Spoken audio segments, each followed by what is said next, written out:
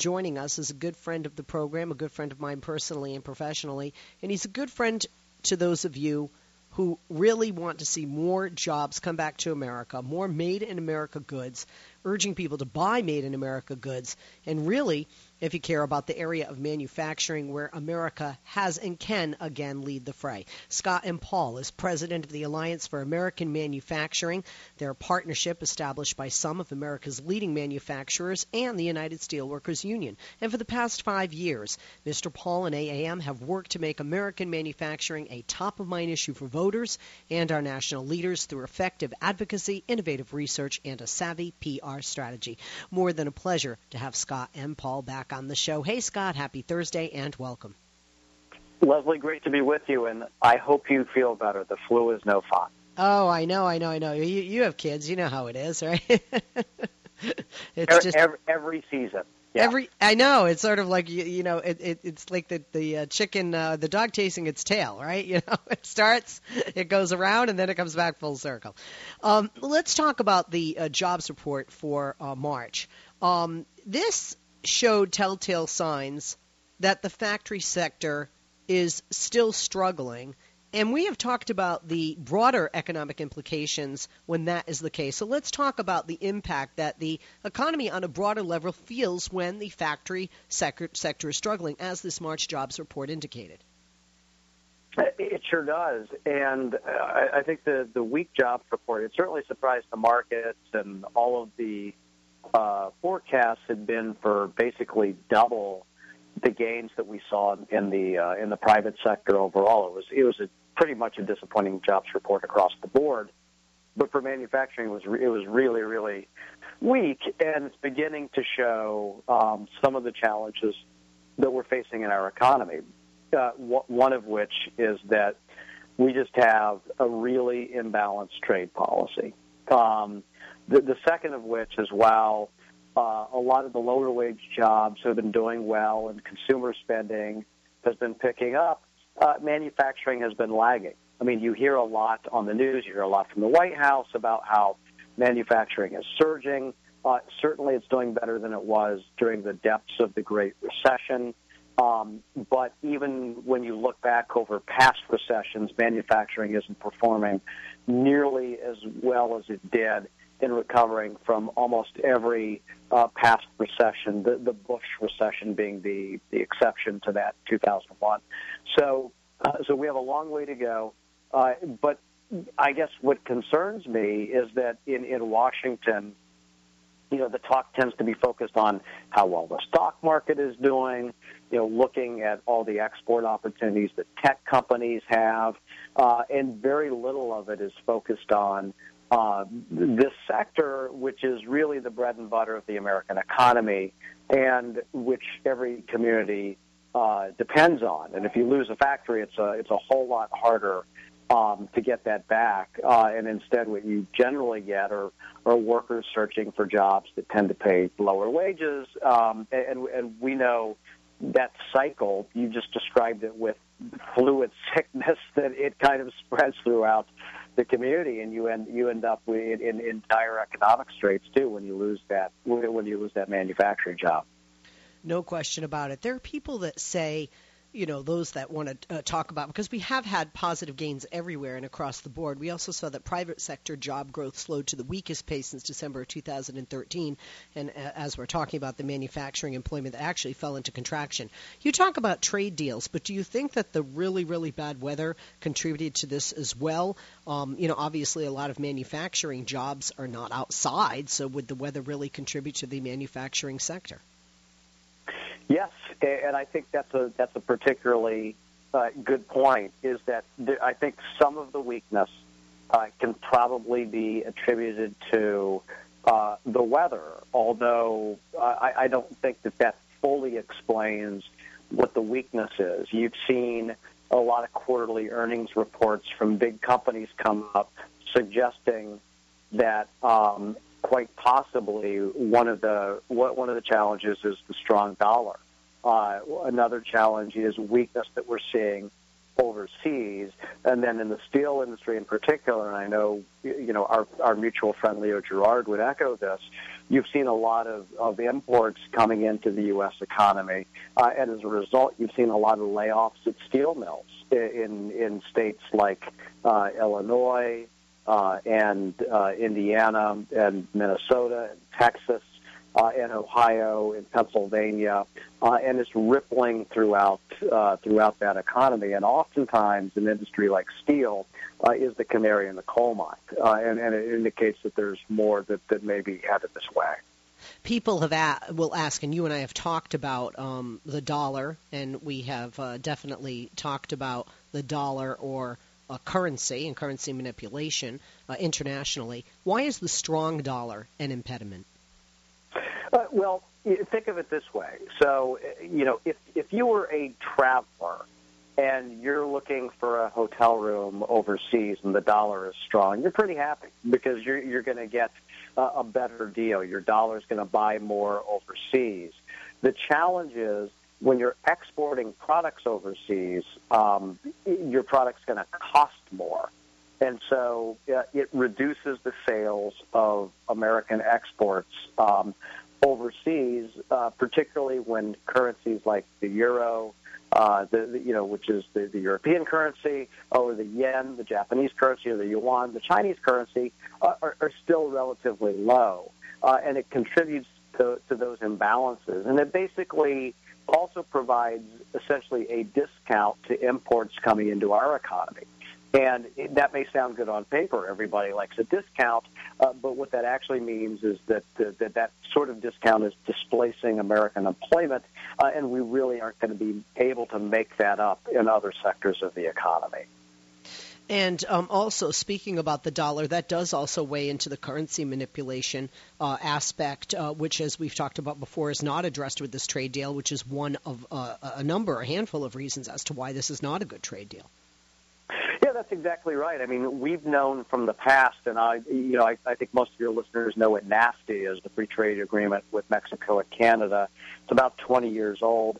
NAFTA didn't include any prohibition against other countries manipulating their currency to gain a trade advantage. Just after NAFTA went into effect in 1994, Mexico devalued the currency, and it actually meant a lot of factory jobs were lost in the United States. Same thing happened. Asian economies, people may remember hearing about the Asian financial crisis in the late 1990s, which really rocked the global economy. Those economies devalued their currencies. We saw a flood of imports coming into the United States. We saw more than 30 steel companies go bankrupt, and we saw tens of thousands of workers laid off, Leslie. And then finally, when China entered the world economy in 2001, again, no prohibition against China manipulating its currency. It continued to do so for some time and still does to some extent, and it's cost millions of manufacturing jobs. And that's not just me saying that. That's actually MIT has done estimates, the Federal Reserve Bank, and others, and they've come to that same conclusion. So when we get to this new trade deal, it would seem logical that we would want to prohibit currency from being manipulated to gain a trade advantage, yet it's nowhere on the Obama agenda, and that makes me very frustrated because as a senator, he called for this. He said we gotta stop manipulating currency as a part of trade deals, and he wrote to President Bush saying that. He should be writing to himself today, reminding him of that fact. We do, but it doesn't seem to have gotten through just yet. A lot of questions. We have a lot of people posting also on Twitter. So, Scott, there are people that are saying, don't we want a strong dollar and a strong manufacturing sector? I know you do. I know I do. And I think most Americans do, regardless of the political ideology. So what is the solution? Yeah, so it's a good question. And the idea of a strong, no one wants a weak dollar, right? That sounds terrible. And it actually wouldn't be a great thing.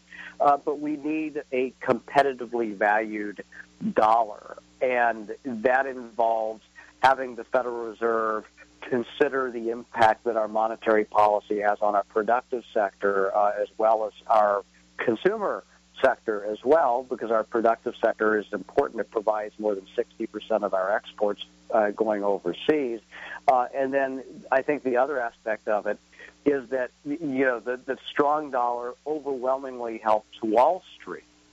more than anything else. And so let's have a dollar that's competitively valued. It doesn't need to be overly strong. It doesn't need to be overly weak, but it should promote balance on our economy, and we're not getting it. And I'll just remind folks that, one of the problems with imbalances is that you get things like the housing bubble in the 2000s that leads to recessions, or the tech bubble bursting at the end of the 1990s, which led to an economic downturn. We don't want those imbalances, and that's something that a strong dollar contributes to. I want to read some tweets also. Of course, there are going to be people, who want to blame the president. And when we talk about the March jobs report showing that the factory sector is struggling, the economy is feeling the impact, and when will that trend reverse? Martin J. tweets, with the president who cares about America and has a clue about effective management. Now, I know your feelings regarding the president on trade. I don't think we can necessarily judge his feelings on America. But do you think it comes down to ineffective management, this trade deal, for example? Yeah, that's a good question, and I don't think the president's rooting against manufacturing or our country in any way. In fact, he's done a lot of things that are very helpful to our manufacturing sector in terms of innovation and workforce training and apprenticeships. And Congress shares a large part of this blame by being completely out to lunch on investing in infrastructure and other critical needs that we have that continue to get backlogged and set aside. And so I think there's a lot of, if you were going to allocate blame, there's a lot to go around. But part of it is the mismanagement of our trade policy, and that's something that I think largely falls on the president. He's had the opportunity to change course. He hasn't done that. He's kind of reverted to the Bush model of trade deals, which is not a good thing. If he is actually doing what he said he would do as a candidate, we'd be in a lot different shape right now. But it's up to all of us to hold him accountable for that, to remind him of that, and to press him to change, and our lawmakers to do the same. And that's exactly what we've been working on. We're going to take a break, and we'll be back right after this. If you want to join us, 888-6-LESLIE, 888-653-7543 is the number. Pick up the phone and do so. Tweet us. Follow me on Twitter, at Leslie Marshall. Speaking of Twitter, follow Scott at the AAM, at Scott Paul AAM. Also follow at Keep It Made in USA. The website for American Manufacturing is americanmanufacturing.org.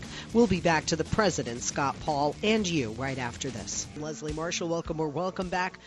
Scott, so many different comments going on Twitter for those that couldn't call in so far in this hour. They feel that I better dance now, tweets, that more bureaucrats need to be hired, more taxes need to be raised because government makes jobs. He feels that's a Democratic mantra. He feels that's what FDR did. Now, whether he likes the idea or not, or obviously he does like the idea. Does the government need to make more jobs, or does the government need to do things, not just a trade deal as an example, but incentivize corporations for bringing companies back and for opening, production plants here? Yeah, that's a very good question. And so certainly when there's a lack of demand, like during a recession, stimulus has never been a conservative nor a progressive thought. It's been kind of mainstream economic thought. To make up for that demand, and so that's more like the government as an emergency room than as kind of the nanny state, I guess. But I think there is a positive role for public policy when you think about this. I mean, no individual manufacturer on their own, no matter how competitive they are, can control what America's infrastructure is like, or what America's trade policy is like, or what America's tax policy is like, or connect with other manufacturers on collaborative research and development, all the things that make for a vibrant ecosystem for manufacturing. And so if there was no role whatsoever for government, we'd be left behind, and we could just forget about manufacturing because it is the one sector of the economy that is truly in global competition all the time. So, I mean, that sort of strategy is just not going to work. Now, the private sector creates the jobs, but there's a lot that public policy can do to help support that job creation. Most definitely. Just so many people that want to talk to you that can't call in at work. Do you think that the regulation is a burden on businesses, all businesses, big and small, and that the administration needs to ease up, or no? We can continue the regulations and do some of these other things you've spoken about. Yeah, well, regulations have to be reasonable. I don't think there's any question about that. And the regulatory process is one that always balances costs and benefits. I mean, that's built into the law. There's probably some specific regulations that one can quarrel with. But I will say this, just Google pictures of Beijing and look what an unregulated environment looks like, where there's pollution that actually causes hundreds of thousands of premature deaths every year. I don't think that's an America that anybody wants. And so I think there's a place for reasonable regulation. And I think that, when you look at actually even more highly regulated countries like Germany, they're doing better in manufacturing. So I don't know that regulation is the exclusive problem of what's holding manufacturing back in the United States. I just don't think you can support it with the facts. We're back with Scott Paul, great friend of the show, friend of mine, and all of you learn a lot when he is on. We were talking about the March jobs report, a wake-up call about the impact of the strong dollar, other things we want to talk about with President of the Alliance for American Manufacturing, and I hope you'll join us at 888-6-LESLIE, 888-653-7543. That is the number. And also follow me on Twitter at Leslie Marshall. Follow Scott at Scott Paul AAM to tweet us. We'll incorporate your tweets, your comments throughout the show. We were talking about the deal that you don't like, I don't like, a lot of people don't like, and again, regardless of political ideology, Scott, because it's just not a good deal. And we're talking about the TPP. And we talked about the fast-track process, that it is designed to pass before really we in the public have had a chance to react.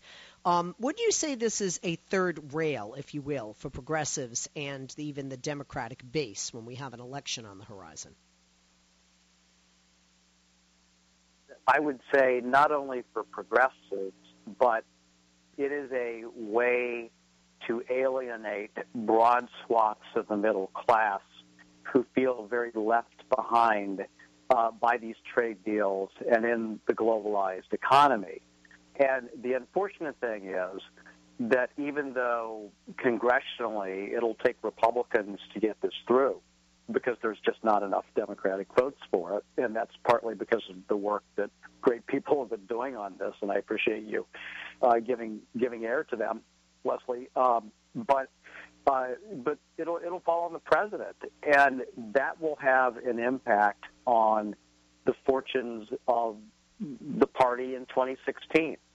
Let's rewind to NAFTA again very quickly. There was a political implication. Bill Clinton chose to do NAFTA in 1993.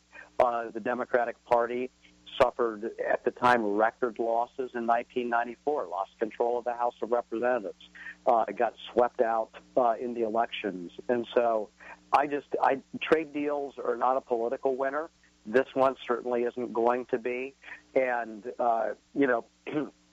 it's going to be interesting to see what Hillary Clinton has to say about this once, as everybody kind of now expects, she gets out on the campaign trail. Senator Clinton looks like she would have opposed it. Secretary of State Clinton looks like she would have supported it. So it's going to tie some folks in knots, and I think that's unfortunate.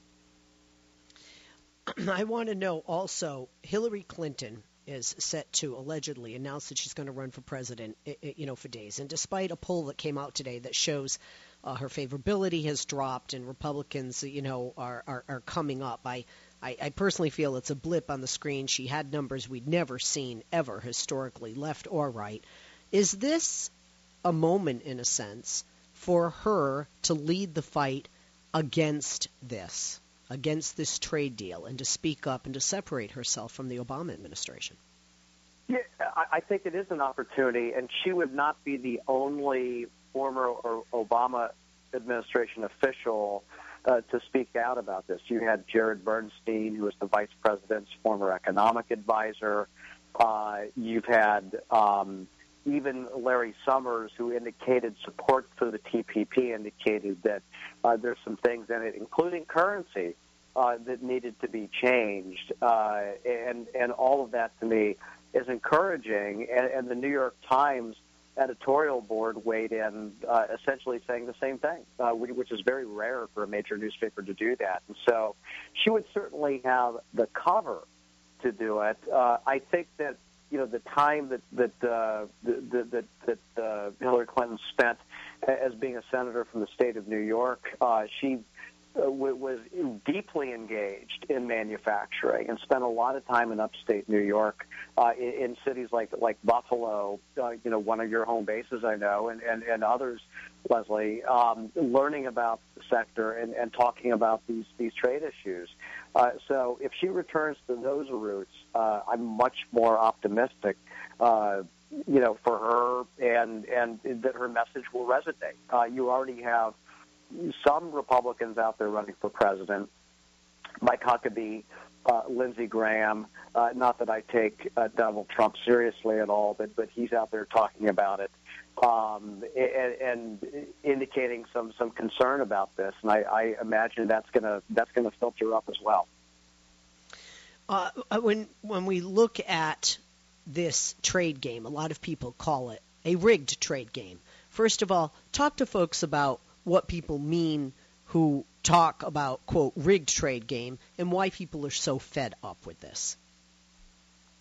Yeah, it really is a rigged trade game because we have, again, the policy is such that we give access to our market away, basically, even though it is the wealthiest consumer market in the entire world. We only have 5% of the world's population, but we by far have the world's wealthiest consumer market. And so every country, every company is very eager to sell into it.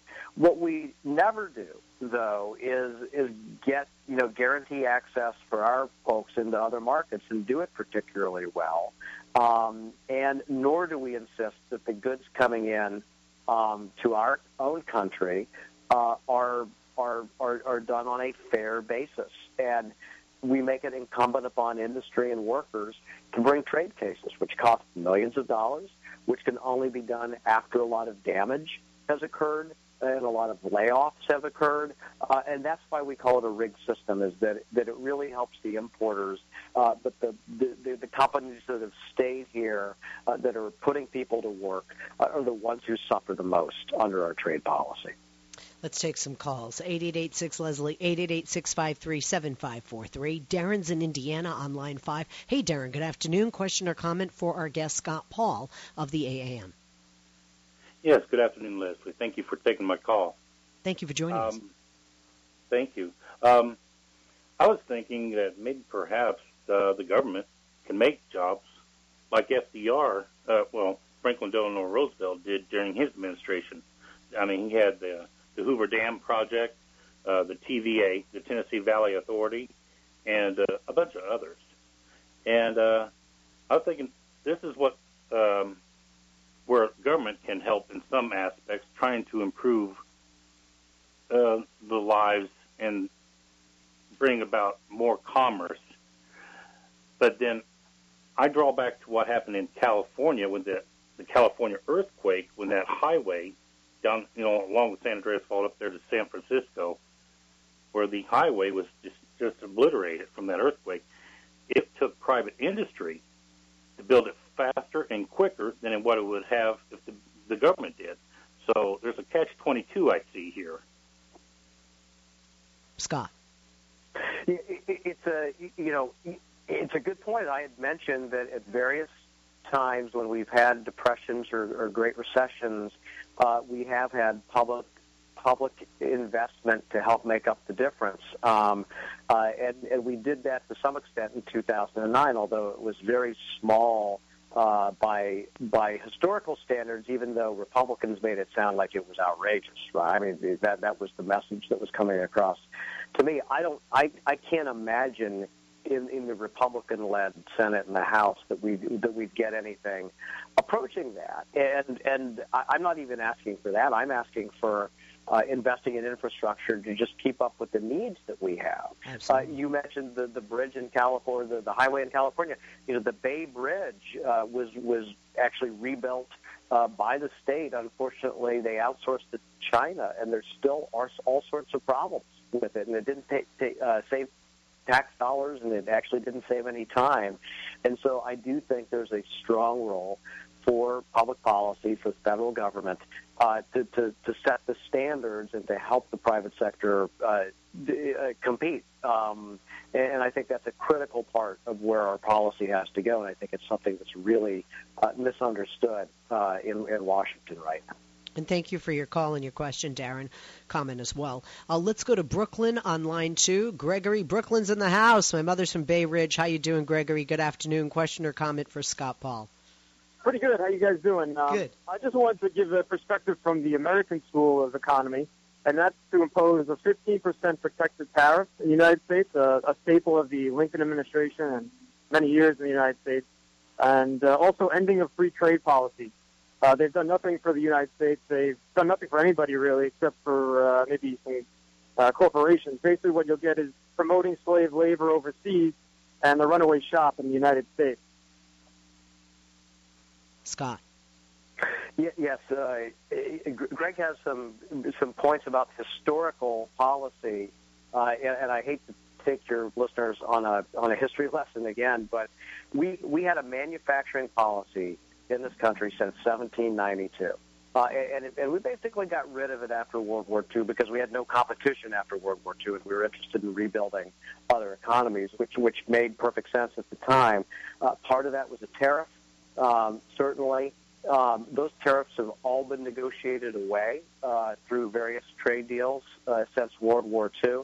But there are a lot of other mechanisms we can do to guarantee that level playing field, and we've been talking about them today, like taking on currency manipulation, making sure that goods are fairly traded when they come into the United States, making sure that we have reciprocity. That is, we have access to overseas markets to the same degree that they have to our market. And unfortunately, none of our policies are based on that right now. And that's something that we're trying to fix as part of the Trans-Pacific Partnership. I'm not completely optimistic that we're going to get there now, but it's the direction that we have to head. But the important feature of all of this, and what sounds like Greg is getting at, is that manufacturing has historically been at the center of our economic policy making, and I'm not sure it's there anymore, but it needs to be. Absolutely. Thank you for the call, guys. We're going to take a quick break, and we'll be back with our guest. You want to join us one more segment with our guest, Scott Paul from the AAM. Follow him on Twitter, @ScottPaulAAM. Check out their website, AmericanManufacturing.org, and also be sure to follow at Made in the USA.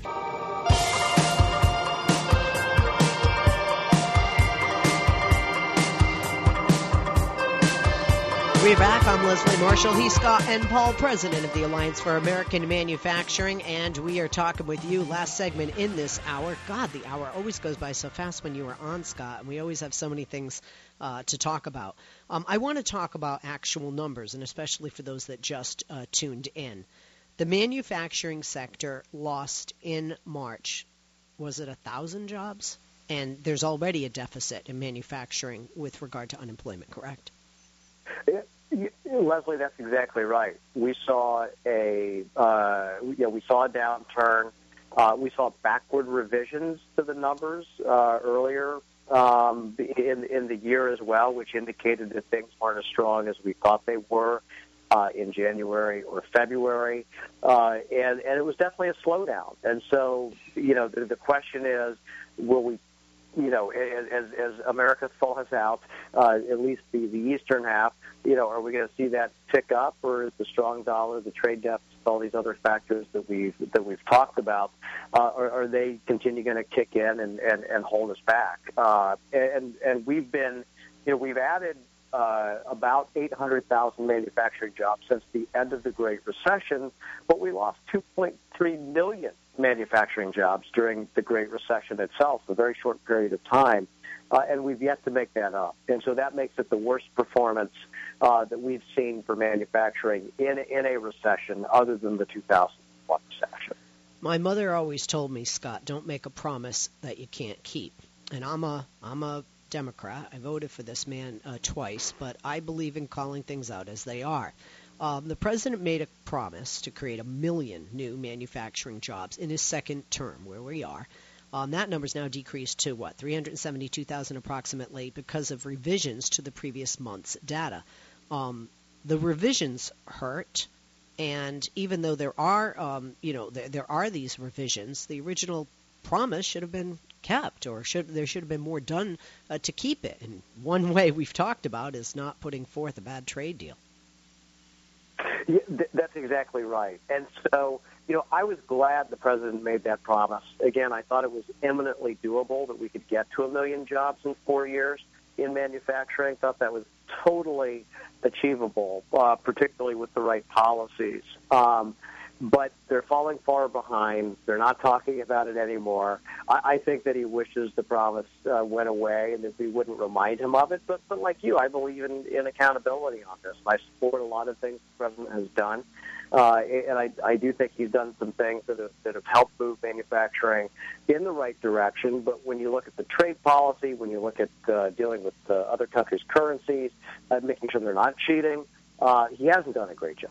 So we have a lot of work to do, and we every month on our website we have a little meter about how close the president is to achieving his goal, and I know folks at the White House don't like it, but we're going to keep doing it.